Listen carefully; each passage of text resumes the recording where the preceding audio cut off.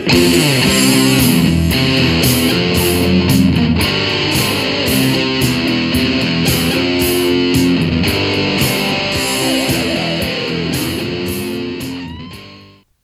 hi!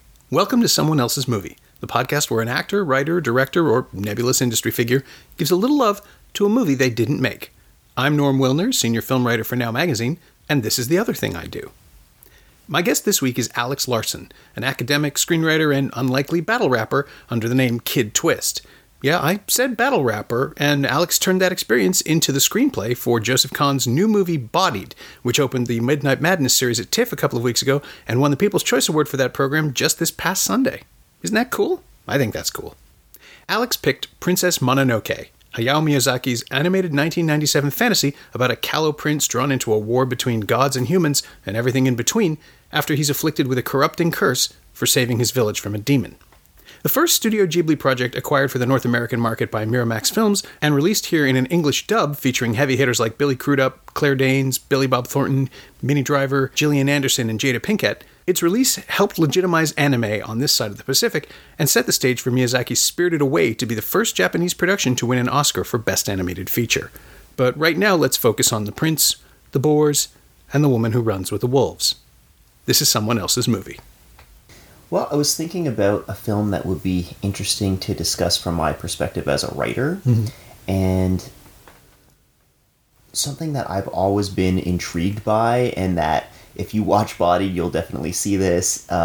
If you read the novel I wrote, which you never will because I'm never going to release it, but I wrote a novel in my early 20s that was also very much along the same lines. I've always been very interested in presenting different groups of characters or people representing groups in society and examining something from all of their various points of view in a fictional way, but that reflects kind of my perspective on reality, because that's kind of what I see reality as being. You know, it's all these competing narratives, these competing interests of different groups, but I have so rarely actually seen a narrative that tries to do that, and Princess Mononoke, I think, is the one that really stands out to me in film that has that kind of narrative and that really accomplishes it and really makes you empathize with each different group.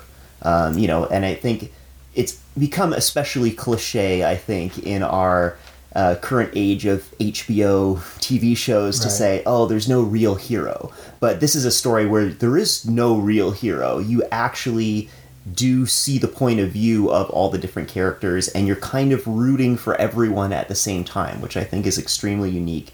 And as a writer who's tried to do that same thing, I know how incredibly difficult to do that is. So from a writing and narrative point of view, I'm just so intrigued by it, and I have such respect for what he was able to accomplish in that movie. Yeah, now that you mention it, it is weird that it's generally a given that most movies are filled with characters acting out of self-interest, but this is the one that really does confront that, that calls every character out at one point or another for not hypocrisy necessarily, but there is always a confrontation. There's a scene with every character, maybe except the giant wolf, who seems to have a pretty good perspective of everything else. But all of these fantasy characters exist in a world of responsibility, and everyone is held accountable, one way or another. Yeah, and it's, mentioning HBO shows, it is really interesting, I think, to compare this to Game of Thrones in particular, because it's a similar kind of, I think Game of Thrones has a similar kind of goal where it's trying to present a fantasy world in a realistic way. You could perhaps say Princess Mononoke has more, like, superficially fantastical elements, but I think perhaps ironically, to me, it's more realistic than Game of Thrones, because Game of Thrones is just such this... it's such an American construction, the way it's presented. You know, everyone's cool, everyone's badass, you know, everything's gritty all the time. And yes, life can often be like that, but sometimes it isn't. And I think in Miyazaki's films in general, and even in Mononoke, which is perhaps grittier than his usual tone, you still see these kind of lighter elements at play. You see people laugh and have fun. And I think that's a big part of life too. So Yeah. to me, it's actually more realistic to capture all of those aspects than to just have everything on screen be dark all the time. Yeah. It's funny, there are no bakeries in Westeros. Right, exactly. Nobody gets to just have a cake. Yeah, no one just chills, you know? Like, Be with your misery. yeah. Cry over your missing hand or the child you killed. Yeah, the only time you sing a song is when you're literally about to slaughter an entire house of people. Yeah, celebrations are kind of weird in Westeros. Yeah. But and in the world of Miyazaki, Mononoke is much angrier than a lot of his other films. People are dying and they don't know why. Yeah. Tides are turning, worlds are changing. Howl's Moving Castle kind of goes there too. This sense of an anachronistic feudal system that somehow also incorporates the present day mechanization, industrialism. I don't know how you describe it, but it struck me going through it again, just preparing for this, that the basic conflict is between a princess, a prince, and somebody who just wants to build stuff. Yeah. It's interesting. So I rewatched it just recently. Which version do you prefer? Most of the times that I've watched it, I've watched the dubbed version, which I think is actually uniquely high quality. I mean, the typical thing is to say, oh, well, you got to watch it with subtitles. The dubbed version is terrible. I think in this case, the dubbed version is actually really good. But I had watched it like a few months ago, the dubbed version. So I'm like, okay, this time for comparison, I'll watch it with subtitles because it's still fresh in my mind. Right. And it is really interesting to sort of see the differences, because I think the dub does capture the meaning as compared to the English translation and the subtitles, but there's just a certain almost like an ominousness that is captured in the subtitle translations versus the dubbed. I think they made certain things more playful in the dubbed version, perhaps because they were trying to sell it more as a kids movie, maybe. But there's this real sense of foreboding and doom in the dialogue. Like and this is even just dialogue from like some of the minor characters, but there's multiple times where they say, they're talking about Ashitaka's curse, and someone says, well, actually the whole world is cursed, or the whole world is the curse. Yeah. So there is this real darkness and anger there. Oh, it's a very ominous film. Yeah. And my first experience was also the dubbed version, because it was this big deal that Miramax was bringing it over rather than Disney, and that they had made this agreement with Miyazaki and with Ghibli that they weren't going to change a frame, they would change the sound, but they wouldn't alter the images. And I think it's not a children's film, but the actors seem to be relating to it as though it is. Yeah, that might be a good way to put it. Yeah, and I think it's maybe because people just had no experience with anime outside of the fandom. Yeah, because I mean, this is going back 20 years now, so I think we almost take it for granted that animation can be for adults, but this is one of the first films that maybe started to make people realize that. Yeah. So it is interesting to look at it from that perspective. I wonder if they made a new dubbed version today, how it would be. In fact, I almost wonder if it would be too dark now in the Game of Thrones era, You'd go further. Yeah. You'd push harder. But the designs of the characters are softer somehow, I think, than they'll lead you away. The imp that Billy Bob Thornton voices is definitely not a dark character. He's ear-to-ear grin for his entire existence. He's actually a really interesting character. So something that I was thinking when I rewatched it this last time, his character, Jiko, and now maybe this is something that I was picking up in the subtitles versus, kind of being carried away by Billy Bob Thornton's charismatic performance. But I think he is the closest thing the movie has to a true villain, which is not something that I've thought in the past when I watched it. I've thought, oh wow, it's actually amazing that one of the characters you're able to empathize with most is actually this guy who's just trying to get the head of the forest spirit. Isn't it cool that they made him kind of a good guy? Or that at least that's how he came across in the past to me. But now that I see it, there's certain things that I picked up on where he's really just a complete villain despite his charisma. He's pure manipulator. Yeah, exactly, pure manipulator. Beyond just the fact that he's out for his own self-interest, which all of the characters are on some level, except perhaps Ashitaka. He is upset, and this is something I hadn't picked up on before. He's upset that Lady Eboshi is fighting the samurai who are trying to take over Irontown instead of fighting the wolves and the boars in the forest. Right. So if you're looking at it from kind of like a species point of view, he's extremely chauvinistic, right? He just wants to wipe out everyone who's not human. Right. Well, they're in his way. They're in his way, yeah. And another thing that really stood out to me was that, and this is a main plot point, so it's obviously something I realized before, but it didn't stand out to me just how evil this is. But he orchestrates the whole battle between the humans and the boars just as a diversion so that they can get the forest spirit to appear and try to heal the boar god. So he literally spends hundreds, at least, of lives of the human force, not to mention, basically committing genocide against the boars just so he can get the head of the spirit. I mean, he's an evil guy, but it's interesting that he's so compelling and charismatic that at least the first few times I watched the movie, I was kind of rooting for him, And I think that's why the voice casting of Thornton is so interesting, too, because he's that's right after Sling Blade. He hadn't really done a lot of mainstream stuff. Yeah. And here he is just being charming and southern and casual. And you don't really want to hear what he's saying. You just like to listen to his voice. Yeah.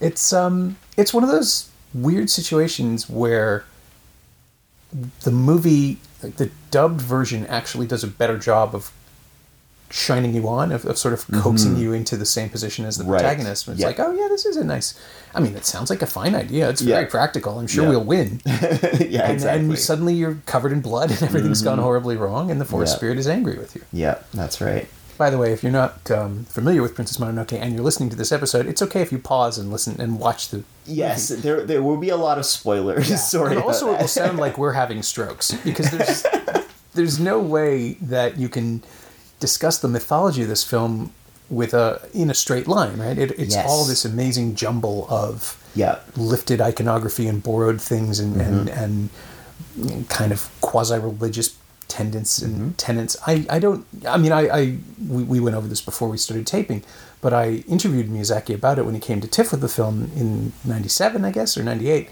and he said that he didn't really care about the mythology, about seeing how it all fit together. He just went with the ideas that he went with, which I found absolutely shocking at the time. Like in a kind of disgraceful fanboy response. Like, but if it doesn't mean anything, why do I watch your movies?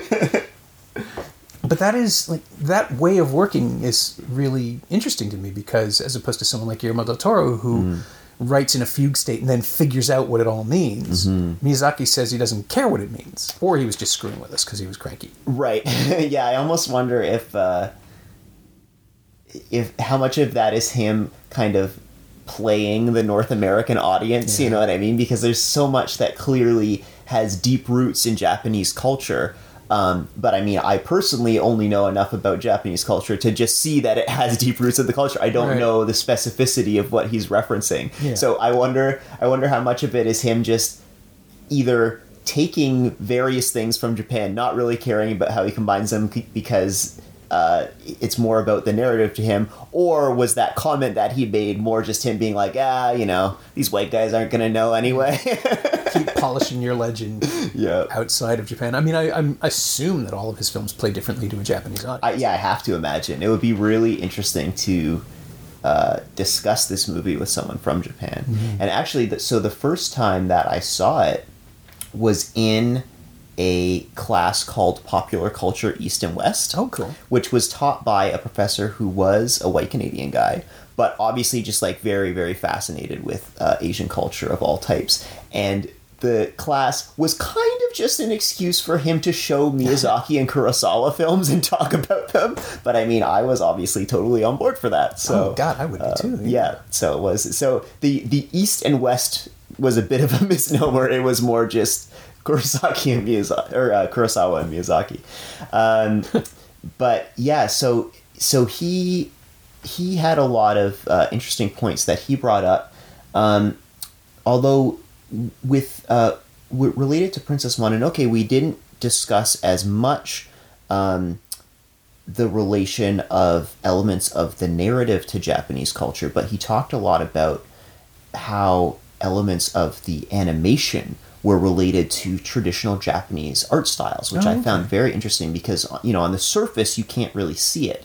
But something that he spoke about is how a big thing in traditional Japanese art is a sense of motion, but captured through stillness. So you have this tension between motion and stillness in so much of the art. You know, if you think about the traditional drawings of the waves and stuff like that, you can kind of see this very clearly. Mm-hmm. And that has always stuck in my head whenever I rewatch Mononoke because, you know, especially with like this weird wormy material that takes over the boar's body to make him into a demon. It's like constantly moving and yet somehow forming a solid mass. Yeah. So, you know, and with the, you know, the Night Walker's goo or whatever it is at the end, again, it's very flowing and fluid and yet somehow solid. Yeah. It's the tumors in Akira too. Like that sort of weird, it's fleshy. Mm-hmm. You know, it's fleshy in a way that nothing is in the West, unless it's a Cronenberg film or a special effect. And there's a sense of corruption that's added by Miyazaki, but I guess culturally, because it's in Otomo, it's around the idea of invasion. And whenever I see something like that, I'm always in Japanese animation. I always end up thinking about, you know, post-nuclear stuff, right. Hiroshima, Nagasaki, burns, and the distortion and destruction of flesh that country has a really specific, really recent memory of. Interesting. Yeah, that's a great point. Yeah, it's like it's infected pop culture there. And, I mean, Akira's all about that. Yeah. But with this, Miyazaki doesn't often do something like this. I mean, when he does demons, they're not like that. Yeah, you know, the demons in Spirited Away, for instance, very, very different. Yeah. So this is clearly a choice that he made, which, again, he refused to explain. Right. Yep. I mean, I'm,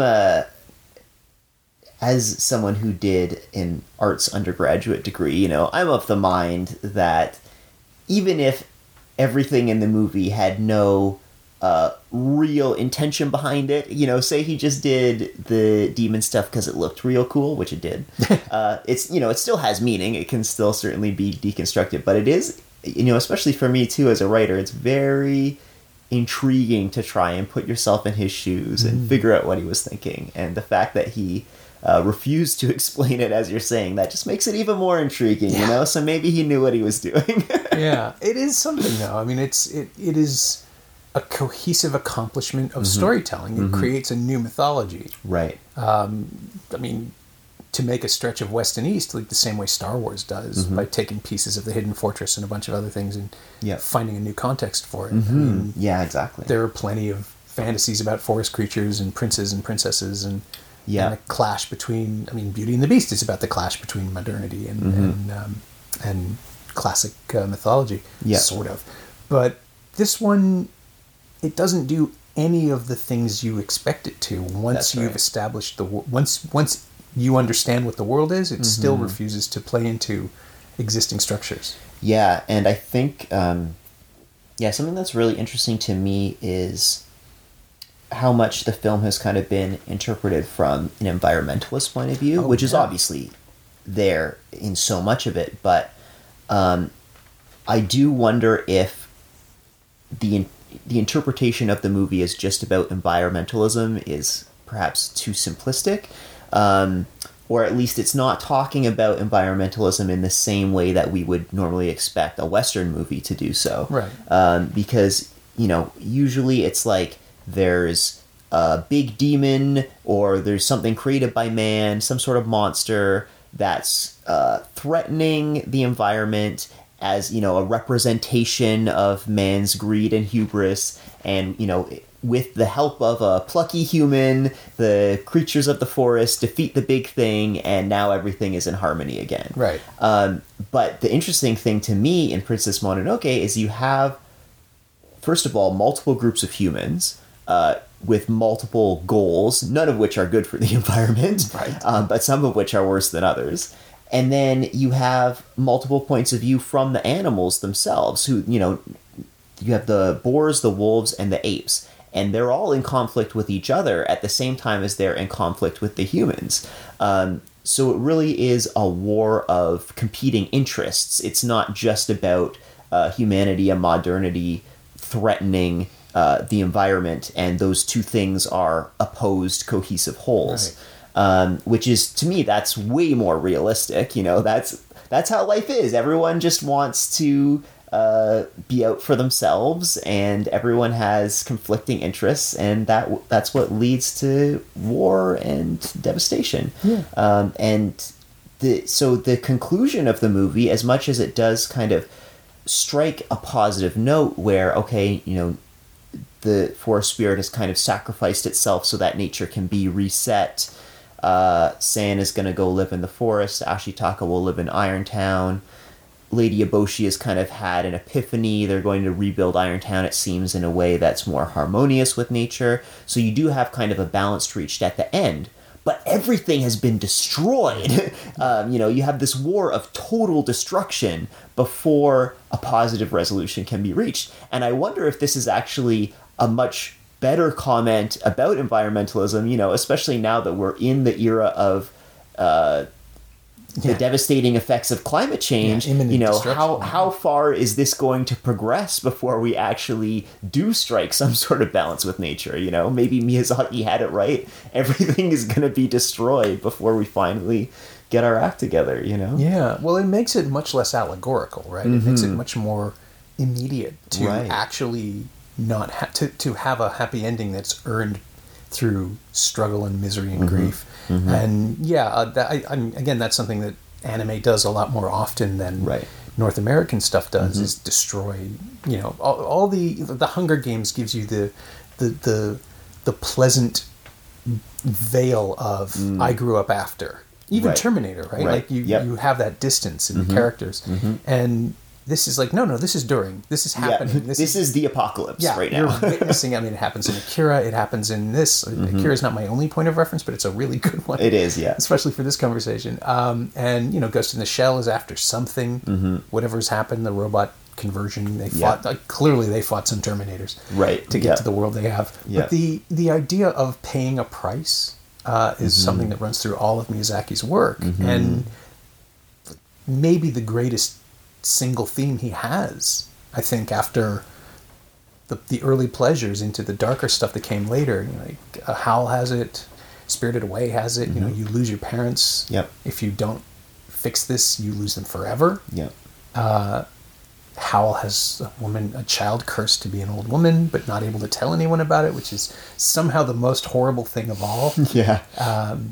And this is, you know, you can save yourself, but it's going to hurt. Mm-hmm. It's going to, the curse can be broken, but yeah, as you say, the whole world is cursed. It's not going to be an easy fix. Yeah. Yeah, it's, I mean, I wonder how much of it is, this is me being very cynical now, Please. But I wonder how much of it is that in North America, we can't have that perspective because we're mostly the ones destroying the world. Yeah, I figured that. Yeah, no, we can't. We can't be forced to confront any of this cost, because if we did, that would change everything. Yeah, if you actually have a conversation with people about what they're doing. Mm-hmm. I mean, I remembered here in Toronto the big argument when compost buckets came in. Mm-hmm. It's like, I don't want to have to separate my garbage. Right. Dude, someone takes it away. Yep. It's not like you have to go and bury it. Just everything is a stage. Everything is a, you know, every new idea is met with resistance and so on. And that's what Princess Mononoke is all about. Yep. But in the real world, we don't always have to kick and scream at every tiny stage of progress. I mean, I don't mind using a reusable water bottle. Yep. It's fine. It's been, God, I was in New York in 2007 when they started doing the push against bottled water, when they finally had to actively, you know, they were taking out ads reminding people that New York tap water is the cleanest in the world, or at least in North America or something. And there was a program where, I think it was in Duane Reade stores that started it, but there was a program where if you took your water bottle into any place with the sticker, you could refill your water bottle for free. Yeah. And it's like, why wouldn't you do that? Yeah. It's so simple. The solutions are often so obvious.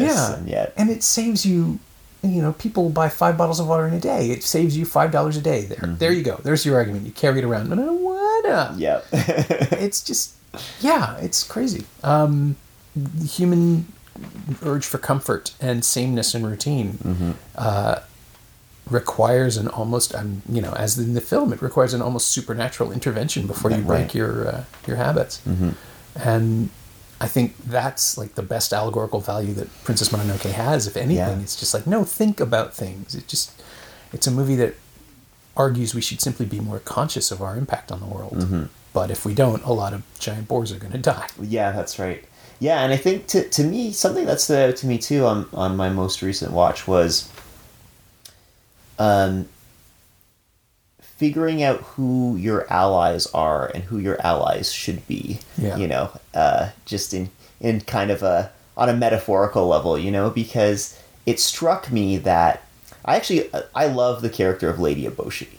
She, as much as she's kind of the villain in a sense because she is running the Ironworks, she has taken in people who, in the dubbed version, it's presented as prostitutes. In the subtitled version, I don't know if I had just missed this in the dubbed version, but in the subtitled version, it also mentions people who had been sold into slavery. So she's so she has prostitutes, slaves, and then as she reveals to Ashitaka, she has the lepers in the back making her guns for her. So she has all these oppressed people that she's gathered to her, and she's given them a new life. And, they're obviously incredibly loyal to her. Yeah. So... and from their perspective, she's a great person. Right, exactly. So I to me, she's a heroic figure. I think actually part of the twist, maybe just in my own thinking, is that Jiko, played by Billy Bob Thornton especially, has all of the hallmarks of like the hero of an American film. He's kind of this lone wolf out for himself, and so he comes across as a hero perhaps on the first watch, whereas Eboshi, despite the fact that she's doing good for these people, you're like, oh well, but really she's a bad person because she kills the forest spirit, she's mining all this iron out of the earth. But I think actually she is a hero and he is a villain. Is kind of the plot that I've made in my mind, despite the fact that she does kill the forest spirit, because I think, and actually this is something I picked up on too, that Jiko was actually threatening her. He had sharpshooters positioned ready to fire on her town. So I think really even her killing the forest spirit is just her looking out for her people because there's a threat there, something bad is going to happen to her in her town if she doesn't do this. So even that, I think, is an act of necessity. Yeah. But what really struck me this time around is that, so you have Lady Eboshi, who I think is the most heroic out of like the human leaders, apart from Ashitaka, who's like, he's separate from everyone. I may have spoken too soon when I said everyone is governed by self-interest. She is pretty selfless, actually. Right, yeah. She's sort of taken on the interests of the people around her as her self-interest. Right. And in a way it is because she's also making a life for herself. We don't know what her background was before this, right? I assume, just purely based on my classic reading of movie tropes, that she also was some sort of servant or prostitute. Or exactly, yeah. So she was the first to get out. Yeah, I think so too. And so, it is for herself, but she's taking all these people along with her, right? Mm-hmm. And interestingly, Moro, the leader of the wolves, is kind of more, even though she's like the most dangerous animal, but she's less inclined to these massive conflicts than the boar gods are, because they're the ones who are pushing, no, we have to go confront the humans, and she kind of tells them, like, they're going to wipe you out. They have guns. And the boars are like, no, it doesn't matter. We have to go for our honor. It's better if we all die, but we face them in battle. So Moro is more, she's concerned about the self-preservation of her tribe as much as Lady Eboshi is. So it's like, if you could have just got, like, if Lady Eboshi and the wolves could have just got together, the wolves also, they, in a way, despite, like, the personal animus between the two leaders there, the wolves somehow seemed more willing to compromise in a way because they had kind of ceded the mountain territory, whereas the apes still wanted to take back the mountain territory. Right. So I think if there could have been an alliance between Lady Eboshi and the wolves, they could have defeated everyone else and everything would have been good. And that's kind of where it gets to at the end, with Ashitaka and Sand kind of brokering that piece. But everything has been destroyed. It's the fragments of those populations. Yeah, exactly. They've already had to see. Yeah, you have to see what you would lose. You actually have to lose it. It's not just about, well, hypothetically. That's right. Yeah, you have to be a survivor now. And it's again, as I said, an incredibly interwoven, complicated mythology that doesn't make any sense if you step back and look at it. Because surely apes and boars would get along, but no. Right. But it's an amazing work that way because you shouldn't be able to follow it. It's so insanely complicated. Yes. And that's something that's really interesting. Is I was just looking at the Wikipedia page for it. When you read the summary on Wikipedia, it makes no sense. Yeah, you're like, what the hell am I reading? I mean, I remember the experience of seeing it with people at TIFF who a press screening, I think we saw it in the Cineplex building, so there would have been 30 people there, tops. Yeah. And Alliance Releasing had it, so it was a pre-screening. It was before the festival, and it was all anyone knew was this is the Miyazaki film, and a couple of us knew who he was, and a lot more didn't. And there were people who, at the very beginning, you could kind of hear shuffling in their seats, trying to figure out if they should invest or not. There's that. Sometimes it happens. There's this weird moment where you're not sure you're going to like something, and you give it a chance. Yeah. And I could hear them doing that, and some of them went with it, and some of them didn't. But afterwards, there were a few older critics just complaining about, well, why should I care? It doesn't make any sense. And it's like, I came out of it wanting to understand more about it, but I didn't reject any of it. I found it. I mean, I was 30 at the time. I found it really interesting, and I still do. It's a convoluted, impossible, magical film. Yeah, and I mean, from like a writing perspective, I'm just in awe of how much sense it does actually make. Yeah, because when you read the summary, it seems insane, and you're like, this is just random words strung together with verbs, I'm in town. Yeah, but it wait, there's been an industrial revolution, but there are also talking wolves. Right, exactly. But for me, when I watch the movie, at every point, everything makes perfect sense. Like, the narrative is just laid out perfectly, and I have such admiration for that. And I think that as much as Miyazaki is obviously a visionary director, and he gets so much credit for that, as he should, he may not get enough credit for being a visionary screenwriter. I think even just if it was someone else directing these movies and all he had done was the screenplay, it's still an incredible work from his part. Yeah, his ability to draw clear emotional lines, even when it's all chaos narratively, is amazing to me, because just, again, setting up the curse is a perfect way in, because, well, now we need to know how that comes out. Yeah. You're just invested immediately in this character. And then we find out he's probably not the hero. And then there's somebody else, and there's somebody else. And it's, it's an amazingly compelling work for something that, if you sit and talk it through, just becomes impassable. Right. I mean, imagine him trying to give an elevator pitch of his movie in Hollywood, right? Like, it would never happen. In a world of visionaries, a world of ghosts and spirits and talking, start over. In a world, it would be. But I mean, and I guess that's what you get to be when you are revered, when you have a reputation that precedes you, and you can just say, oh, this next one's going to be about this. I mean, even the title, Howl's Moving Castle. Right. What? What? Is it Howl is a person? Why does it move? It doesn't matter. It's like, there it is. You can see it. You can point to it, and it's walking on its little legs. That's right. You can hear him say, I'm going to make a movie about this. And instead of saying, that's crazy, you say, okay, what does it look like? I'm on board. Every time he announces he's retiring, he changes his mind. I just heard recently he's apparently unretired now. Yeah, so.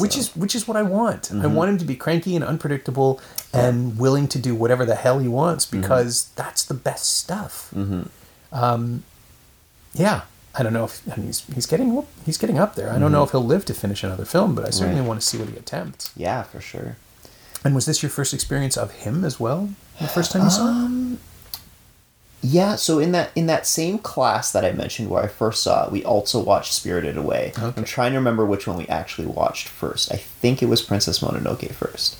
But yeah, those were the first two that I watched. You in hadn't that seen class. Totoro or Kiki's Delivery No, Service? not at all. So I've had a very I grew up during the era of anime films, but I had just somehow completely avoided them for my whole teenage years almost, and I guess I was 19 or 20 when I finally saw this in the class. I mean, I know people who never paid attention to any anime simply because they all thought it was they thought it was all Speed Racer. Right. It just or Battle of the Planets or whatever the dubbed versions of crap that we saw See, in the maybe that 70s was and it, 80s. because what I watched when I was growing up was Dragon Ball Z. That was the Okay. one anime I did watch, and it was just like, I actually loved it because I just kind of loved the weird world of it, but it just got so aggravating at a point because the whole joke about that show is the entire show is just characters powering up. So you have two guys, they're gonna fight, and they power up for like 12 episodes.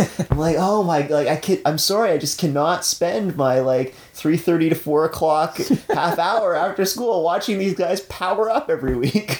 That's pretty reasonable. I mean, Yeah. you've got stuff to do. Yep, that's right. I was busy at 12 years old, But there's so much good stuff out there now to discover, which is Right. great. I mean, they've just announced that a company called G Kids, I think, has just gotten the rights, the North American rights from Disney, and they'll be reissuing all of the Ghibli Miyazaki wow. films. And yeah, I'm really looking forward to a couple of those because it turns out I was shocked to discover I don't have Princess Mononoke on Blu-ray, and there's some gorgeous stuff that I want to revisit in the highest possible quality. Yeah, totally. I mean, they released, when he announced his retirement, they released this Blu-ray box set of all his movies, which Yeah. I have, so that's how I've been watching them. But there's like some of the earlier ones that are on there I still haven't got around to watching yet, so I'm still got to check that out. Excellent. Yeah. Well, before I let you go on and do that and start pre-ordering stuff, the last question on the podcast is always the same as well, which is basically, is there anything of Princess Mononoke that you have used or borrowed or stolen or absorbed into your own creative DNA? Oh, interesting. Well, especially given your particular Right. career arc, I'm Yeah. fascinated. Yeah. I think it's that it really is that thing about looking at all of the different perspectives of the characters. I mentioned at the beginning that's always what I've been striving to accomplish, even before I saw this movie. But I think that what that movie crystallized for me more than anything is that you can do it. So I always, as a writer, had this idea in the back of my head that these are the kinds of stories that I want to tell. And then I saw this movie by Miyazaki, and I was like, that bastard, he did it.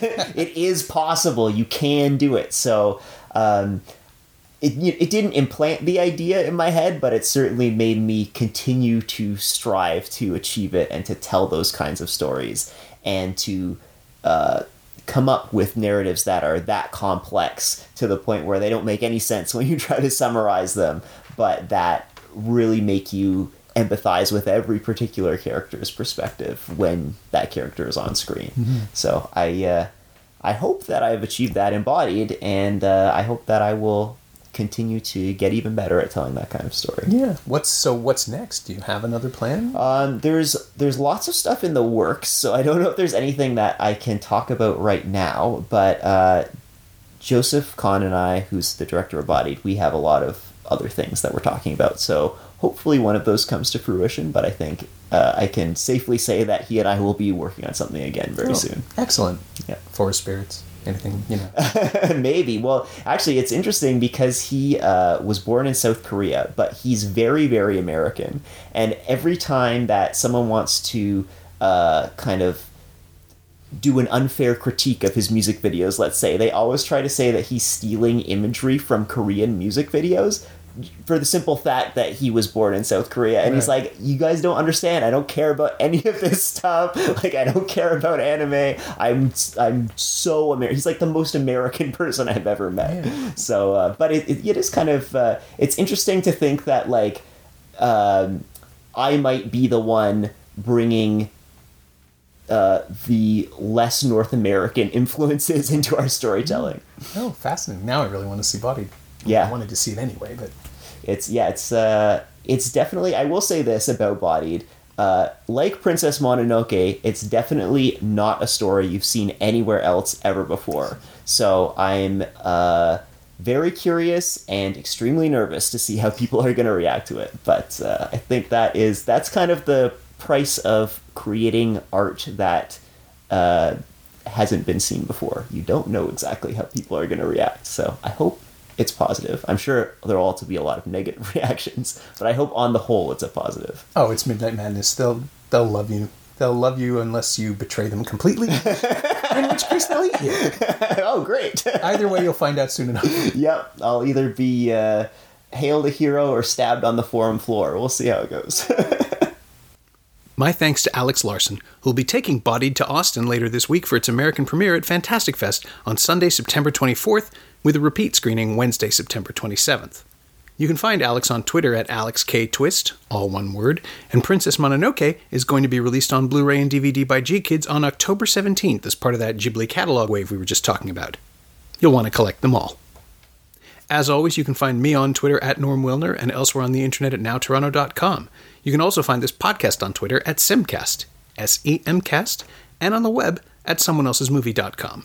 If you want to leave a review on iTunes, that would be greatly appreciated. If you're going to write a thesis about the inevitability of technology overtaking the natural world, maybe not this week. You might annoy the Borg gods. Thanks for listening.